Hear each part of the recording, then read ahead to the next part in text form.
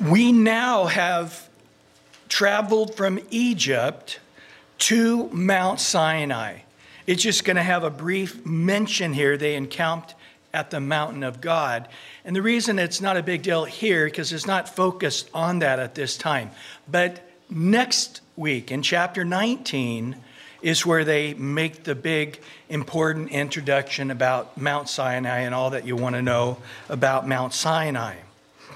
So you got to realize, though, that from here to the rest of the book of Exodus, during the entire time of Leviticus, and all the way until Numbers chapter 10, verse 11, they are going to be remaining here at Mount Sinai.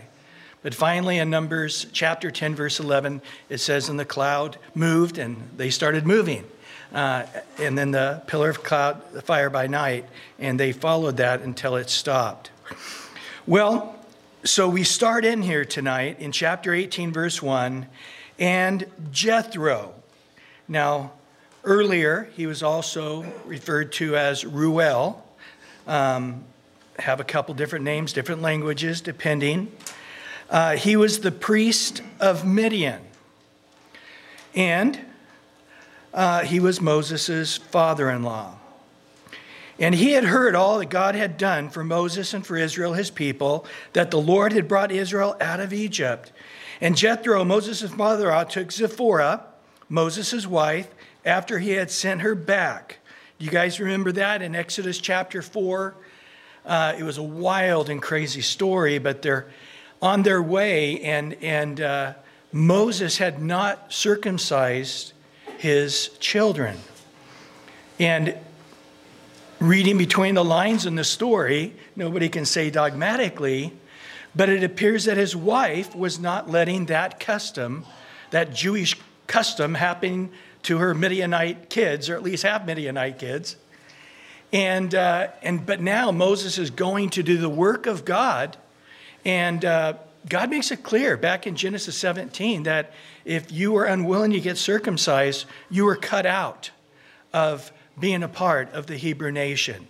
So it was no small thing. It was the sign in their flesh that they indeed were followers of God. And so what happened is Moses was there, and he's getting pinned down and ready to be killed. Even though God was sending him to Egypt, this was a severe situation, and God let his heart on the matter be known.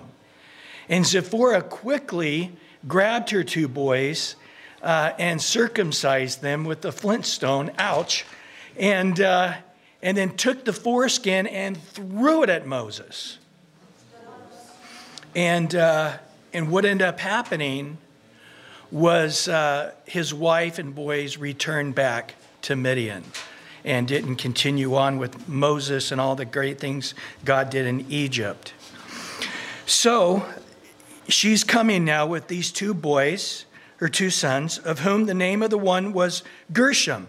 And he said, I have seen a stranger in a foreign land. And the name of the other was Eliezer. He said, the God of my father was my help and delivered me from the sword of the Pharaoh. And Jethro, Moses' father-in-law. Now, some try to say that this word also could mean brother-in-law, but there's no reason in this text to think this would be his brother-in-law, especially as we see what happens and transpires. And, of course, you know, why would the brother-in-law be with the sister, I guess? It's the father-in-law. He came with his sons and his wife to Moses in the wilderness, where he was encamped, here it is, at the mountain of God. We'll see it next week, Mount Sinai. And he said to Moses, I, your father-in-law Jethro, am coming to you with your wife and your two sons with her. So he sent word ahead of time. You know, it's pretty heavy when the in-laws just drop in, you know, knock at the door and, whoa, mom, dad, yeah, come in. Well, I see you're not keeping your house clean. And, you know, they pull out the white glove and start. So he gives them a little heads up and says, you know, it's not just me, but you've been separated now. At this point, they were in Egypt for almost a year, and now they've been on the road for a while. So we're probably getting close to a year. You guys have been separated, and you need to get back together. So I'm bringing her along. So Moses went out to meet his father-in-law. This is a sign of respect again, and probably excitement to see them. And notice what he did. He bowed down, and then he kissed him. This was partly cultural, but this was definitely a sign of honor. And let's not forget, it's not like Moses is some young kid. He's well over 80 years old, probably closer to 81 years old at this time. So it's not like he's going up to some guy who's much older than him, probably. But also, he's a man of renown himself. He's the leader of a nation of people. He's a somebody as well. But yet, this is what's in his heart to do. And then they asked each other about their well-being, and they went into the tent. And Moses told his father-in-law all that the Lord had done to Pharaoh and to the Egyptians for Israel's sake, all the hardship. He didn't tell them just about the good parts, but all the hardship they had come upon them on the way, and how the Lord had delivered them, how God met the need every step along the way, whether it was needing food, meat, water, the Amalekite war situation they had, and of course the difficulty that Pharaoh had put on them in Egypt as well. We're going to see in a couple of weeks Exodus chapter 20, which is the Ten Commandments. So just so you can always remember the Ten Commandments are, it's in the middle of Exodus. There's 40 chapters in Exodus, and in the middle is chapter 20. And Exodus chapter 20 is the Ten Commandments, okay? You can fall asleep now. You memorize that, you're good for tonight, okay? But hopefully you don't fall asleep. But it does say there, honor your father and your mother, that your days may be long upon the land which the Lord your God is giving you. So one of the big 10, 1/10, is to say, yeah, don't lie, don't bear false witness, don't use God's name in vain, don't commit adultery. We know the big ones, but often we forget this one that says, honor your father and mother. Well, once you become a teenager, you don't have to anymore, do you? Well, once you get married and you're in your own house, you don't need to any longer, do you? There's no time in here, okay? He says, here's a commandment, and it's the only commandment with the promise that says God will bless you, he says here, going into the land. But in Ephesians chapter 6, verse 2 and 3, it says, honor your father and mother, which is the first commandment with the promise that it may be well with you and you may live long on the earth. So in the New Testament, he says, for all of you Jewish and Gentile believers, it's expanded way past just the promised land for the Jews in the promised land, but wherever you're at in the world, to the New Testament believer, you live long. That term in the Jewish mind, in the ancients' mind, was not length of days. It's a fullness of life. You'll have a full life on this earth if you're a person who right from the beginning of your life learns this principle to have honor, a word that is basically no longer in our language anymore. I would say very few people, if you ask them to define the word honor, could even do it. But it is a significant word. It's an important word. And if we had honor, I think that heart of submission, the heart of commitment, would be in our society. And I think that if the wife honored her husband and the husband honored her wife, I think if we would honor everyone in authority over us, as the Bible tells us to do, honor all men, honor the king, honor those. Don't speak against the dignitaries. Don't speak rebelliously against the dignitaries. Paul says in Romans 13 to honor all authorities because they're from God. And of course, he was speaking of the Roman Empire that was killing Christians. And he still, you won't find Paul putting down Caesar or the mean army of Rome or all those pagan people that are worshiping the devil and they're a bunch of evil people and God's going to get them. He never says anything like that. And it's important that there is that spirit of honor, that spirit of commitment. And of course, in the church today, why are Christians not growing as they should? And it really comes down to they don't honor God. They don't honor the church. They don't honor the leadership. They don't honor the authorities that God's given in the church for their own well-being. And so when I talk to a rebellious teenager who are telling me that their parents are the worst parents on the earth, so I guess all the worst parents I've already met. It's none of you. And I tell them, okay, you may have a harder job than the average person. But it doesn't take you off the hook. It doesn't leave you off the hook. Because we're to honor our government even when they're not honorable. And we are to honor those in authority over us, whatever that may be, no matter what. It's upon us. It's not upon them. Honor everybody in authority who you deem to be honorable. And dishonor everybody in authority that you deem as dishonorable. That's not what the Bible says, is it? And it's a beautiful thing, Paul says, just to keep your mouth shut, live a peaceful and a quiet life, which is a powerful testimony to a wicked world. And again, I'm not saying that we can't voice our opinions. We're supposed to be a free country to say what we want. But again, there's a line there where you honor those in authority. And I really believe that when I see a teenager who doesn't have honor for his parents, I tell them, you know, these are your training wheels to show honor, to show submission.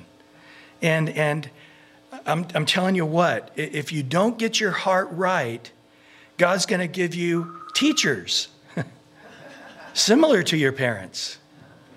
And you're going to start finding this common denominator, and it's not the authorities in your life, it's your attitude toward authorities. Because now the teachers are a bunch of jerks. And I got the worst teachers in the world. And I got a job, and I got the most idiot boss in the world. And then I go into the military because I got fired from my job. And everybody in the military are a bunch of idiots too. And then that idiot police officer pulled me over and had nothing on me, and I still got arrested. It's all the police officer's fault. And then I went to jail, and those jailers are a bunch of jerks. And then I went to prison, and those prison guards are a bunch of idiots. You are going to be forced in a very hard way. You're going to get between a rock and a hard place, and you will not win. The Bible says, fall upon the rock and be broken, lest the rock falls upon you and grinds you to powder. Honor God. Honor every authority in your life. And it's not on them being more honorable. It's about your heart. It's about you having that heart of submission and respect. And you say, every authority God has given me, starting with my parents till the day I die, Romans 13:1 says, they've all been given to me by God. And God is in charge of them.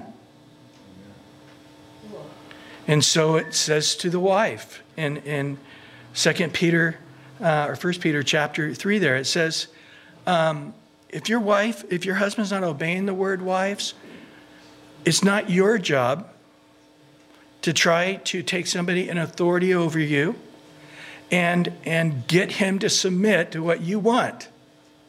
But it says the wife without a word, by living an honorable life in meekness and in quietness, that gentle and quiet spirit that's so precious in the eyes of God, God will bring him into place. And every husband that's not honoring his wife, God's shutting up heaven, not hearing one of his prayers. He is not going to have access to the power of God. So I'm going to humble him. I'll take care of him. And so just like we learned through the Bible, you can love your enemies and let God take care of them, or you can fight your enemies and God will let you deal with it. And the same with those in authority over you. We need to say, whatever the formulas are out there, I am always going to have a humble and submitted heart. You know, I get asked from time to time by pastors and missionaries,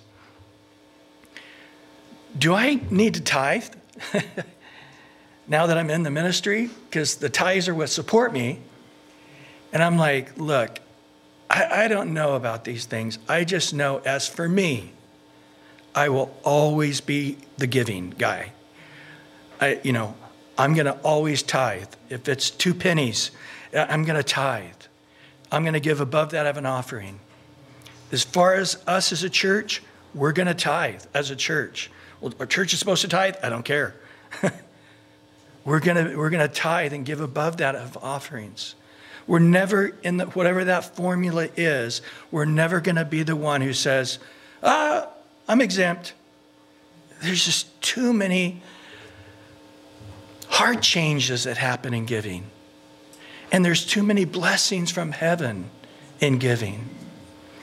And in the same way, in showing honor to one another, especially those that God has allowed to whatever degree, maybe a tiny little degree, to be in authority over you. In that formula, whatever it is, I'm going to honor all people, whether I think they're equal with me or not. The Bible says in Philippians 2, see every person as better than yourself. Put everybody's interest before your own. So in reality, Jesus came not to be served by men, but be the servants of all men, to be the lowliest of servants. And he honored everybody that will ever live on this earth by saying, Father, forgive them. They know not what to do. Everybody. He came, and he's washing the sins, the dirty, sinful, wicked feet of every single person if they're willing to come. There's nothing too lowly for Jesus that he didn't willing to do. And this is what we see in the heart of Moses here. He is just saying, whatever the equation is, even if I'm the emperor, there's a way I can honor, I'm going to do it. Jesus is our great example of this. At 12 years old, as he was growing, the Bible says, in spirit. In Luke chapter 2, verse 40, it says he was growing in spirit, filled with wisdom, and the grace of God was upon him. And the time he reached 12 years old, when they would go up to Jerusalem for the time of the Passover and Pentecost and all of that,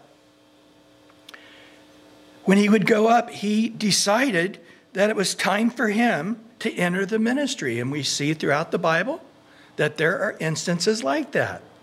I think of little Samuel, he was a little tiny guy hearing God's voice and being used by God. And of course, I think of David, a little boy being mightily used by God, and then being used by God as a worship leader for Saul to stop the demon spirits from attacking him.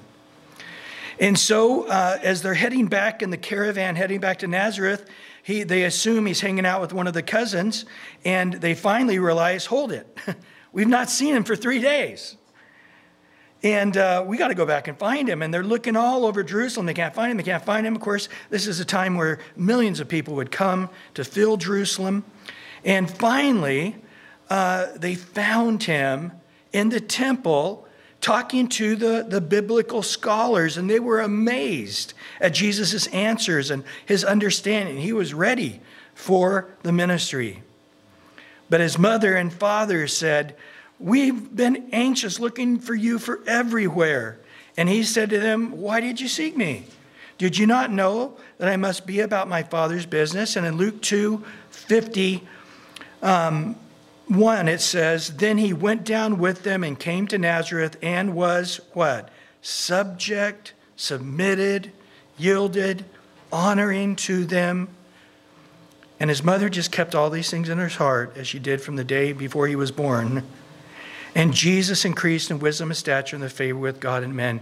And it wasn't till he was 30 years old, at the age in Israel where you would be able to now be seen as an adult in a sense of being able to have a public ministry.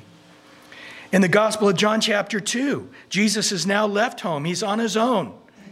And he's going down to a wedding of some kind of person that he knows, and family member maybe, and his mother, his brothers, sisters, they're all going to be there. And they run out of wine. And his mother comes up to Jesus and says, they have no wine. And Jesus said to her, woman, what does your concern have to do with me? Now, the word woman there is a term of endearment, but he doesn't say mother. He's like, dear lady, what concern is that with me? My hour has not yet come. No. Politely, gently, lovingly, mother, no. And what does she say? She said to the servants, whatever he says, do it. She knew. You know, they had differences at times, and he let her know the differences they had. But she knew he would honor her even at this time, even if he was in total disagreement. And thus, Jesus' very first miracle was honoring his mother in making wine for a wedding because they ran out. Romans 13:1, I mentioned this a minute ago. Let every soul be subject to governing authorities, for there is no authority except from God, including parents, and authorities that exist are appointed by God. Well, heading back to Exodus 18 now, in verse 9. Then Jethro rejoiced for all the good things which the Lord had done for Israel, whom he had delivered out of the hand of the Egyptians. And Jethro said, blessed be the, notice here, all capital letters, L-O-R-D. When you see that, that's the tetragrammaton. We transliterated YHVH or YHWH, Yah or Yahweh. It's the holy name of God, who has delivered you out of the hand of the Egyptians and out of the hand of Pharaoh, and has delivered the people from under the hand of Egyptians. Now I know that the what? Lord is greater than all the gods. For in the very thing in which they behaved proudly, he was above them. And Jethro, Moses' father-in-law, took a burnt offering and other sacrifices to offer to God. So immediately he is worshiping the Lord God of Israel, bringing the consecration offerings and bringing them to God in dedication, the dedication offering and dedication to the Lord. And in this dedication offering, you eat part of it. It's not all burnt. It's a part of the consecration where they can partake of it. And so Aaron came with all the elders of Israel to eat bread with Moses. So the extended family came with the father-in-law, where? Before God. So Jethro becomes a believer. What a beautiful thing. Now remember, he was a priest of Midian. You say, well, he wasn't a priest of the right religion. No, but let's not forget, Adam and Eve and their kids spread throughout the world. And that knowledge goes back. Now it's tainted because our hearts that are desperately deceitfully evil want to make idols. We want to make idols out of anything and everything. And it's just our nature. We always have to keep dashing down idols. I think it's always interesting that in 1 John, his letter to the church, his last sentence is, and keep yourself from idols. It's like, what? Where did that come from? Yeah, I know you. I know me. We can make everything and turn it into an idol. And so I think Christians can make a mistake in talking about other religions, saying, well, their religion is a total pagan religion. 85% of all religions are the same. Okay? So you go to whatever religion it is, they're against adultery, they're against lying, they're against stealing. They're trying to be honest and honorable. Their God wants them to be ethical and moral and hardworking. They want parents to love their children. They want commitment and marriage. And so somebody might say, and I've had this happen, man, I was a part of this marriage conference, and it wasn't till the last day I realized that the couple speaking were Mormons.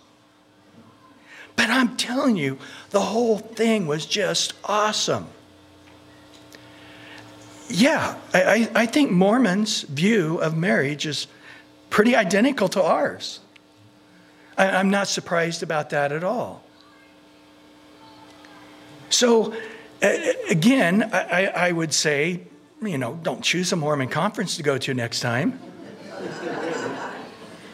But I've had people say, I didn't want you to know where I was last weekend, Brian, but when I was a part of the Catholic Church, I went to this, me and my wife went to this marriage conference that the Catholic Church puts on every year, and they bring the best speakers in, and we just love it, and it's a beautiful location, and blah, blah, and all our friends are there and our family, and it's just a great, fun weekend, and we didn't want, we're not Catholics anymore. We haven't been Catholics in a decade, but just to let you know, we went there. I hope you don't kick me out of the church.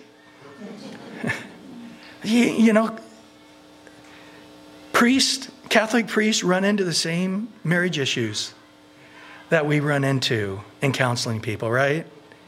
And I'm sure that a good marriage counselor who's Catholic would give very good counsel on marriage, okay? So I think we got to be careful overstating the argument. So probably Jethro had many things right. Matter of fact, he might have had almost all the things right if he had one God who is the creator of all, right? But remember, in the early church, they had one of their most powerful speakers, Apollos, who was getting some serious doctrine wrong. And Aquila and Priscilla came along and said, Apollos, we'd like to talk to you. Come on over here. You're a wonderful speaker and you're preaching Christ and Him crucified, but we need to spend some time discipling you here.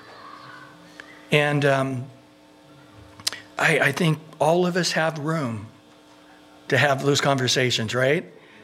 I mean, I've said things and people have said, that wasn't quite right. And let me tell you why. And I have to just say, you're right. I'll try to correct that next time, or even next week, I'll try to correct that up front. So being corrected, and especially if you speak, what's the proverb say? In many words is also much sinning, and as a pastor, what do we mainly do? A lot of words. And so pray for us. But we see that Jethro became a believer, and immediately we find that much of what he knows about God is very wise. Notice in verse 13 now. And so it was next day that Moses set to judge the people, and the people stood before Moses from the morning until evening. So when Moses' father-in-law saw all that he did for the people, he said, "What this thing that you are doing for the people, why are you alone? Why do you alone sit?" In other words, be a judge. "And all the people stand before you from the morning until evening." And Moses said to his father-in-law, "Because the people come to me to inquire of God. When they have a difficulty, they come to me, and I judge between one another, and I make known the statutes of God and his laws." So this is our practice. At first the line was sort of short, but then, people started having difficulties, and there were a bunch of slaves a few days ago. I mean, these are illiterate people that they made sure they could never be leaders, and so it's sort of fallen all on me, but now the line is stretched. Those people out there, I probably won't get to them for at least a year. And so here some guy says, "I loaned this guy my shovel and he broke it, and he should buy me a new shovel handle." And it's like, okay. Did you borrow a shovel? Yeah, okay. Get him a new handle, would you? Okay, next piece, And in verse 17, so Moses' father-in-law said to him, "The thing that you do is not good." Isn't it great to have family around?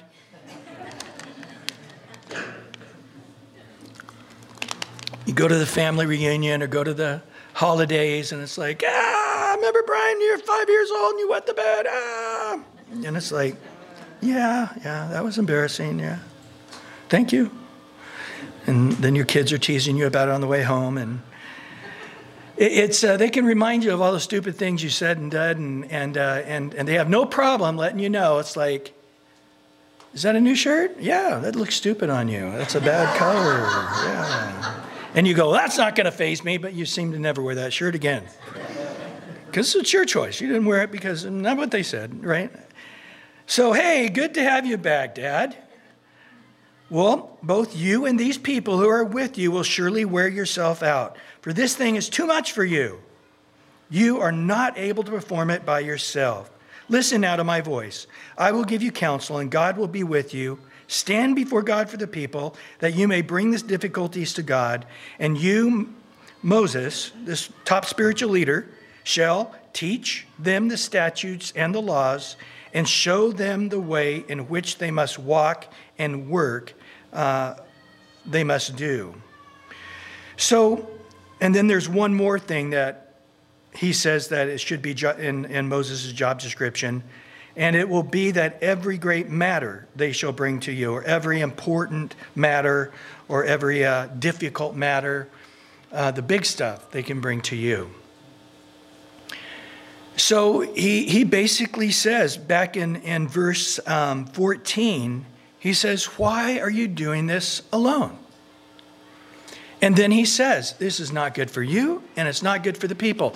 Now, at this point, I'm sure that God was just supernaturally empowering everybody.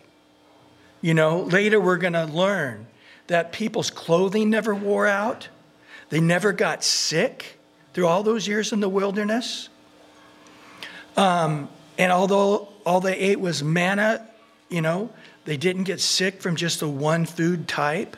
There was a lot of supernatural stuff, and I'm sure that Moses had a lot of supernatural strength going on up to this point.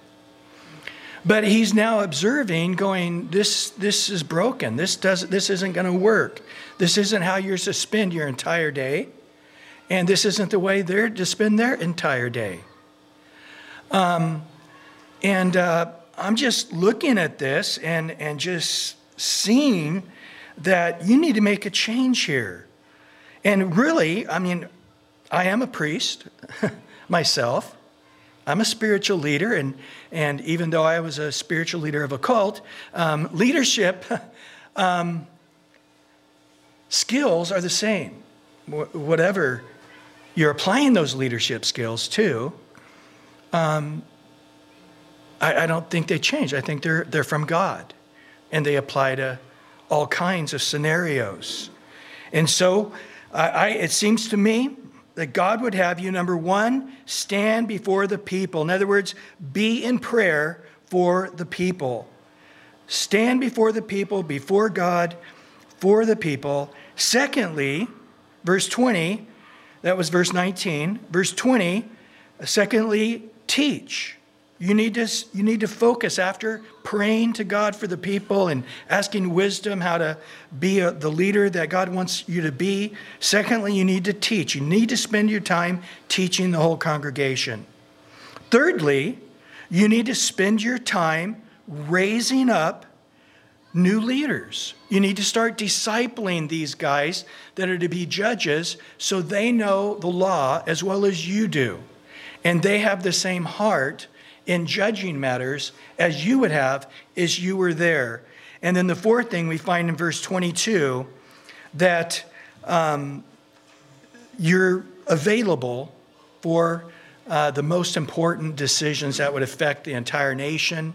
A situation comes up and you realize this situation is going to come up a lot. We need to make it a law for everybody. That'll come to you, not just ruling the situation for this one couple or this one family or this one situation, but actually we need to make a law so when this thing does come up, which is going to come up regularly, there's a law in place for everybody.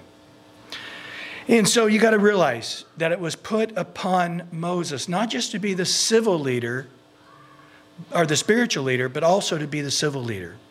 He was both. And this is why when people, you see TV shows and movies, they quote the Bible and make it look stupid.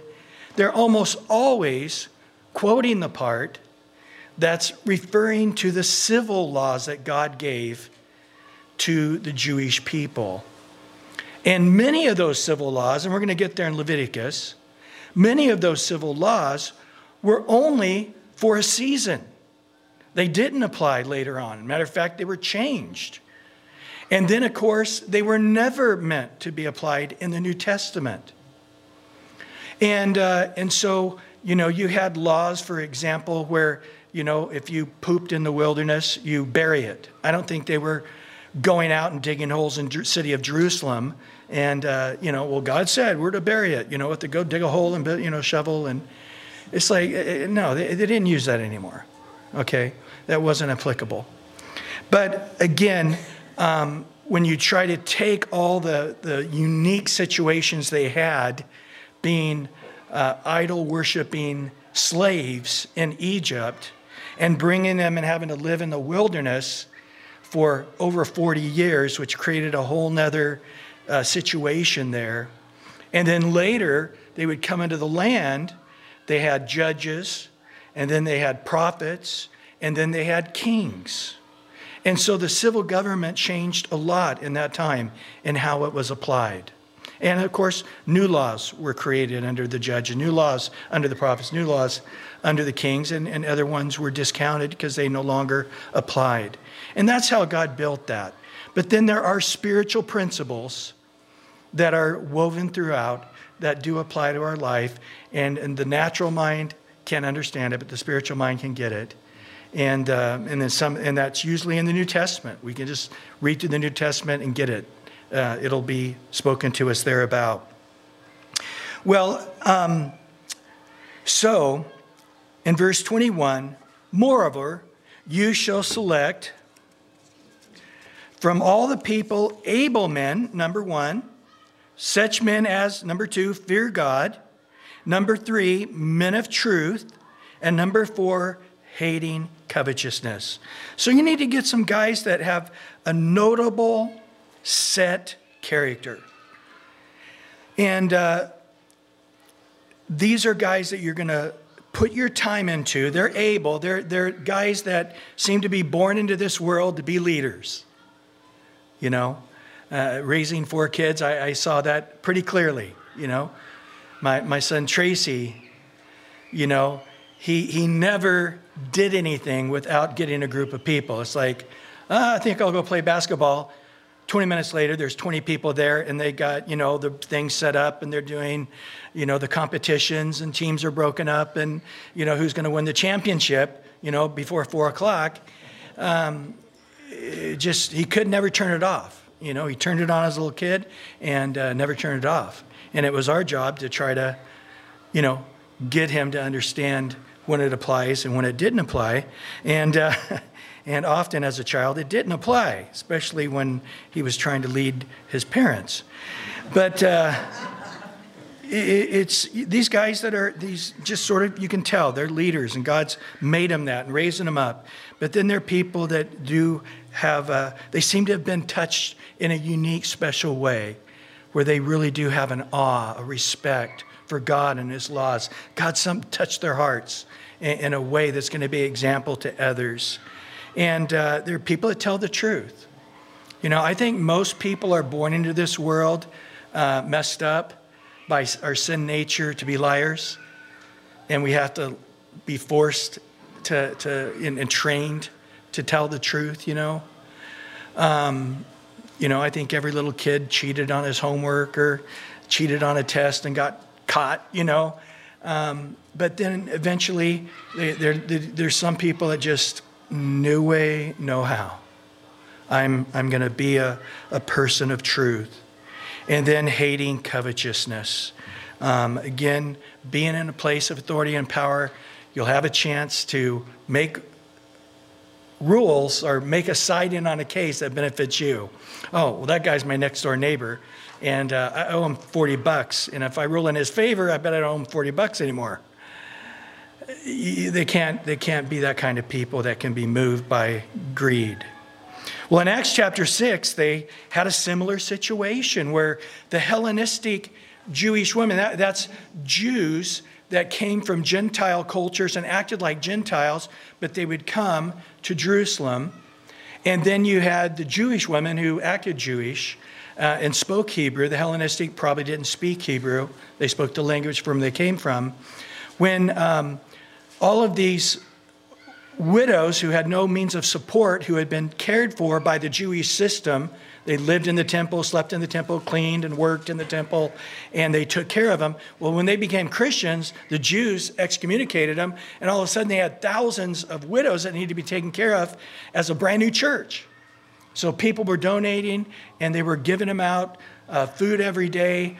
And Jesus' apostles, of course, learning from Jesus, you do the lowliest job. You wash the feet.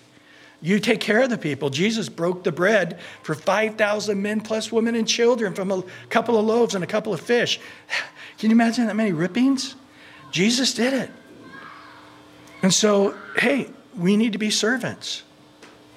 But it got to the point where the Hellenistic ladies felt they were getting shortchanged because they weren't Jewish type women. Which wasn't the case. It just probably a communication breakdown there, but that's the way they felt. And the disciples said in Acts chapter 6, you know what? It's not good that we leave the Word of God and serve tables. And he said we need to give ourselves to the Word of God and prayer. And so get 7 guys who are good reputation, full of the Holy Spirit and of wisdom. And then we see the guys they picked, Stephen was a man full of faith as well, and the Holy Spirit. So full of a good reputation, full of the Holy Spirit, full of wisdom, full of faith. And they also happen to be Hellenistic guys themselves, so they would be able to squash that language barrier and cultural barrier. And they laid hands on them and prayed for them, and then they distributed the food to the needy. And so we see very much probably them coming to the same place, going, hey, you know what our situation reminds me of? Similarly, what Moses went through. And remember the wisdom of Jethro and what he said Moses ought to do. I think that's what we ought to do right now. Of course, there's many other qualifications for a New Testament leader found in 1 Timothy chapter 3, and I left those in your notes for you to look on for yourself. But he says in verse 21, the second part of verse 21, I should say, and place such over them to be rulers of thousands, rulers of hundreds, rulers of 50s, and rulers of 10. So you're going to have guys with a different sphere, guys who have a different ability. And you're going to see them get raised up until you got some guys that can handle greater authority than other guys. But they're all equally important. There's always that famous saying, right? It's better to have 100 men doing the job that takes 100 men than for one man to do the work of 100 men, right? I mean, that's just common knowledge. And so he goes on to say in verse 22, and let them judge the people at all times.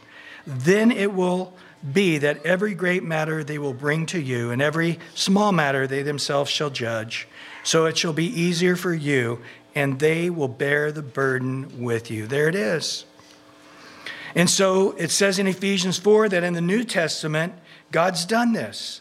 He himself gave as a gift to the church. In Ephesians 4:11, he raised up apostles and prophets and evangelists and pastors and teachers, and for the equipping of the saints, for the work of the ministry, for the edifying of the body of Christ, till we all come to the unity of faith, to the knowledge of the Son of God, to a perfect, a matured believer, to the measure of the stature of the fullness of Christ, that we keep being matured until we're walking even as Jesus is walking.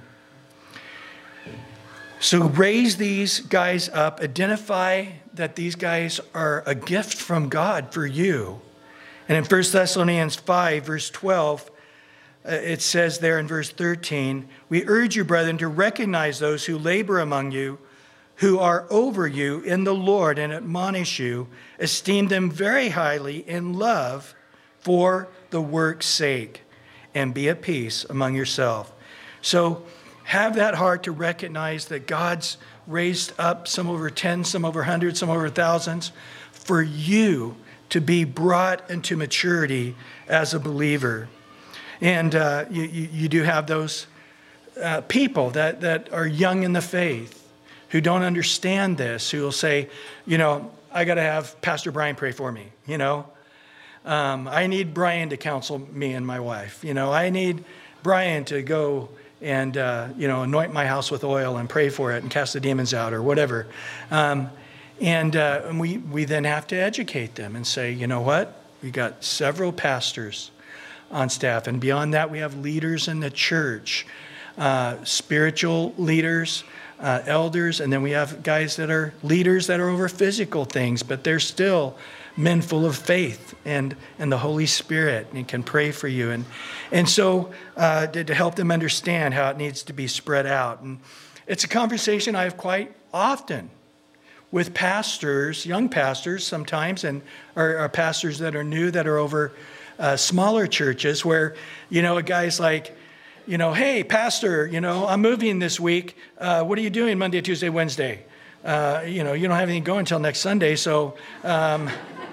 Or, you know, they give them a call. Hey, my pipe at my house is leaking. Can you run over there and put a new pipe on there? My wife's waiting for you. And so the pastor becomes, I tell him, don't buy a truck. You're in trouble. But yeah, you know what? You can't do that. I mean, there are people that you're closer to, and you're doing it more out of a friendship rather than because you're their pastor. But no, it's not a good idea to go down that track. Well, in Hebrews 13:7, remember those who rule over you, who have spoken the word of God to you, whose faith follow, but considering the outcome of their conduct. So he sort of in a backdoor says, not everybody in spiritual leadership are matured in Christ in every area of their life. You know, I think we all, as we become a Christian, we have just a number of issues. You know, knowledge of the word, faith, honesty, holiness, righteousness, being gentle, not having a hot temper, all these things. And God's maturing us all. But there always is some area that God's hasn't quite got to yet. And so you have a guy that's been 10 years in the Lord, but then he's got one thing, you know, that you'd think, man, by 10 years in the Lord, he'd have that covered by now. No, God's been concentrating on other areas of his life. And in that area, you may, even though you're only a year in the Lord, you may be more mature in that area than he is. You may have a greater marriage, a better marriage, or you may be a better parent, or you may be able to run your finances in a better way than this guy who's been a Christian for many years longer than you. God's still working on him and perfecting him. And so it's not, well, you can't be my spiritual leader anymore because, I saw you run that red light the other day. It was yellow. No, it was red. Don't lie to me, Pastor. Obviously you're not submitted to the authorities over you. And so, consider my conduct, but shut up and listen to the Bible study anyway. And, of course, in the New Testament, it makes it clear not everybody's a leader, but all of us are ministers. In Romans chapter 12, verse 3, I say through the grace given to me to everyone who is among you, not to think of himself more highly than he ought to think. Moses was, wasn't he? I can do it. I can do it all. And sure, with the best of attitudes, but no, don't think more highly of yourself than you ought to think. You can't do it all. But to think soberly, as God has dealt to each one a measure of faith. For we have many members in one body. All the members do have the same function. All the members do not have the same function. So, we being many are one body in Christ, individually members of one another. Having then gifts differing according to the grace that is given to us, let us use them. If prophecy, let us prophesy in the portion to our faith. Or ministry, let us use it in our ministry. And he who teaches in teaching, he who exhorts in exhortation, he who gives with liberality, he who leads with diligence, he who shows mercy with cheerfulness. And then, of course, in 1 Corinthians chapter 12, verse 4 through 11, it says there that in verse 7, but the manifestation of the Spirit is given to how many? Each one of us for the profit of all. And then he goes through a list of those. And he ends in verse 11, but one and the same Spirit works all things, distributing to each one, individually, uniquely, as he wills. We all have spiritual gifts, whether those are the gifts of helps or administrations, or whether that's a gift of prophecy and faith. And of course, as it goes on, it says, we can't all be the body. Because if the whole body were a foot, then where would the eye be? If the whole body is a hand, then where would the hearing be? No, the hand can't say, I have no need of you, because all this body needs is a hand. No, we got to have an eye to see. We have to have an ear to hear. Right? And so we all need each other. Together, we make up the body. And so this is such an important point that we get, that all of us have a ministry to carry the burden, right? In Ephesians 4, finishing up down there, you remember in verse 11 and 12, it says, God's given to the church apostles, prophets, pastors, and evangelists for the equipping of the saints, for the work of the ministry. But then he says in verse 16, eventually it's going to get to the point where the whole body, joined, knit together by what every joint supplies, according to the effective working by which every part does its share. Everybody's giving. Everybody's praying. Everybody's serving. Everybody has a heart to see people come to Christ and evangelize. All of us are doing the work of an evangelist. All of us are seeking God and some way discipling somebody else. You see, we're all ministers. Everybody doing his part causes the growth of the body for the edifying of itself in love. How does it work? Not one person or even 10 people are to be burdened. A healthy church, our hearts are stirred to say, I want more. And they get to the point, and I hope you're there, where you say, I'm not satisfied not serving. And then give, and it's given back into you. I used to preach 2 sermons Sunday morning. I'd run out and preach 2 services at Donovan Prison. Then I'd get back just in time to preach Sunday night. My wife would pack me 2 meals, lunch and dinner, and I'd eat them in the car going back and forth. And then I went out Monday from 9 in the morning till 9 at night to Donovan Prison and had a group of guys that I discipled to be pastors, and some of them are actually now.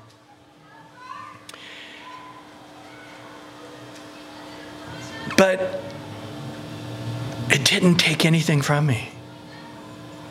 I would have energy galore. On Sunday nights, I felt awesome. Mondays, I get up feeling great. Monday night, I felt, it did not take away. It did not tire me out. It didn't. And the guys would be going, oh, Brian, I'm so sorry you had to drive all the way out here. And, you know, you're taking all this time away from your church and your family. And I would tell them, I'm giving, but I am getting 100 times more. And I learned a lot from those guys about faith and hope and ministry and ministering to people. And it was funny because the Mondays I didn't go out there for whatever reason, I'd wake up exhausted. And I'm like, man, I have to go to the prison today, but the next week I felt great, you know. So God gives grace. He gives grace. And we minister by that grace. And this is how it works. And finishing up here in verse 23 of Exodus 18. If you do these things, now he gives them an out. God so commands you. You're not in disobedience to me. I'm not saying, thus saith the person in authority over you must do what I say no matter what you feel led to do. But, you know, I want you to confirm this with God, that you will be able to endure and all this people with you, and also they'll be at peace. They'll be at a place at peace. So you're going to find yourself not wearing down, even though God's given you a season of supernatural strength. Eventually, you got to be human. And the people too. God's given grace up to this point. It's worked out okay, but this is not a good system for the long term. In 1 Thessalonians 5:15, it says, pursue what is good for both yourself and for all. In 1 Thessalonians 5:19, 21, do not quench the spirit. Do not despise prophecy. Test all things. Hold fast to what's good. So, you know, Moses could have said, well, Dad, you've been a Christian now one day, or you've been a believer, I should say, for one day. And has anybody talked to you from a burning bush, by the way? I have. Any miracles through your rod at all? I mean, he could have easily had an attitude, huh? And he could have just said, you know, I don't need your secular Midianite priesthood wisdom here. But he didn't despise it. He's like, hey, this is a person who I need to have a respect for their authority in my life, and I'm going to take it to God, and I'll come back respectfully saying, Jethro, I know that's good wisdom in most cases, but God told me otherwise. But I'm going to, I think his heart was, I'm going to do this unless God says no. Later in the book of Acts, they had a situation where they finally just said it seemed good to them and the Holy Spirit to do this thing. It wasn't like the Lord spoke it. It was sort of like, it seemed like good wisdom, and we didn't feel a grief or a quenching of the Spirit. Well, Moses heeded the voice of his father-in-law and did all that he had said. And Moses chose able men of all Israel and made them heads over the people, rulers over thousands, rulers over hundreds, rulers over 50s, rulers over 10s. So they judged the people at all times. Hard cases they brought to Moses, but they judged every small case themselves. And Moses let his father-in-law depart, and he went away to his own land. I just want to come back to this point that Moses didn't minimize Jethro. As we looked in Ephesians 6:23, or 6, verse 2 and 3, Ephesians 6, verse 2 and 3, honor your father and mother, which is the what? First commandment with a promise that it may be well with you and you may live long on the earth. I want to make a note here. It's not the first commandment. It's the fifth commandment. When you go and look at Exodus chapter 20, it's the fifth commandment. But Paul says, for the New Testament believer, thou shalt not commit adultery, thou shalt not steal, thou shalt not kill. You know what? That we're not under the law anymore. The law was made for us to see we're sinners. But the only real Ten Commandment law that we can apply, that's now the first and the most important one for the New Testament believer, out of the Ten Commandments, the first one is to honor your father and mother. Interesting, isn't it? In 1 Peter 5, verse 5 and 6, likewise, you younger people, submit yourself to your elders. The older I get, the more I like that. Yes, all of you, be submissive to one another. We all should have that attitude. Be clothed with humility. What are you wearing today? Humility. like those shoes, humility shoes. God resists the proud, but gives grace to the humble. Humble yourself under the mighty hand of God, that he may exalt you in due time. That's the key. Find a way to be humble. Find a way to be submissive. Find a way to be yielded. Find a way to put yourself under authority. God can then work with that. And now, in that place of a humble, yielded, submitted heart that's honoring all men, honoring those in authority, he can now lift you up. Interesting that later it's said of Moses in Numbers 12:3, Moses was very humble, more than all men who were on the face of the earth.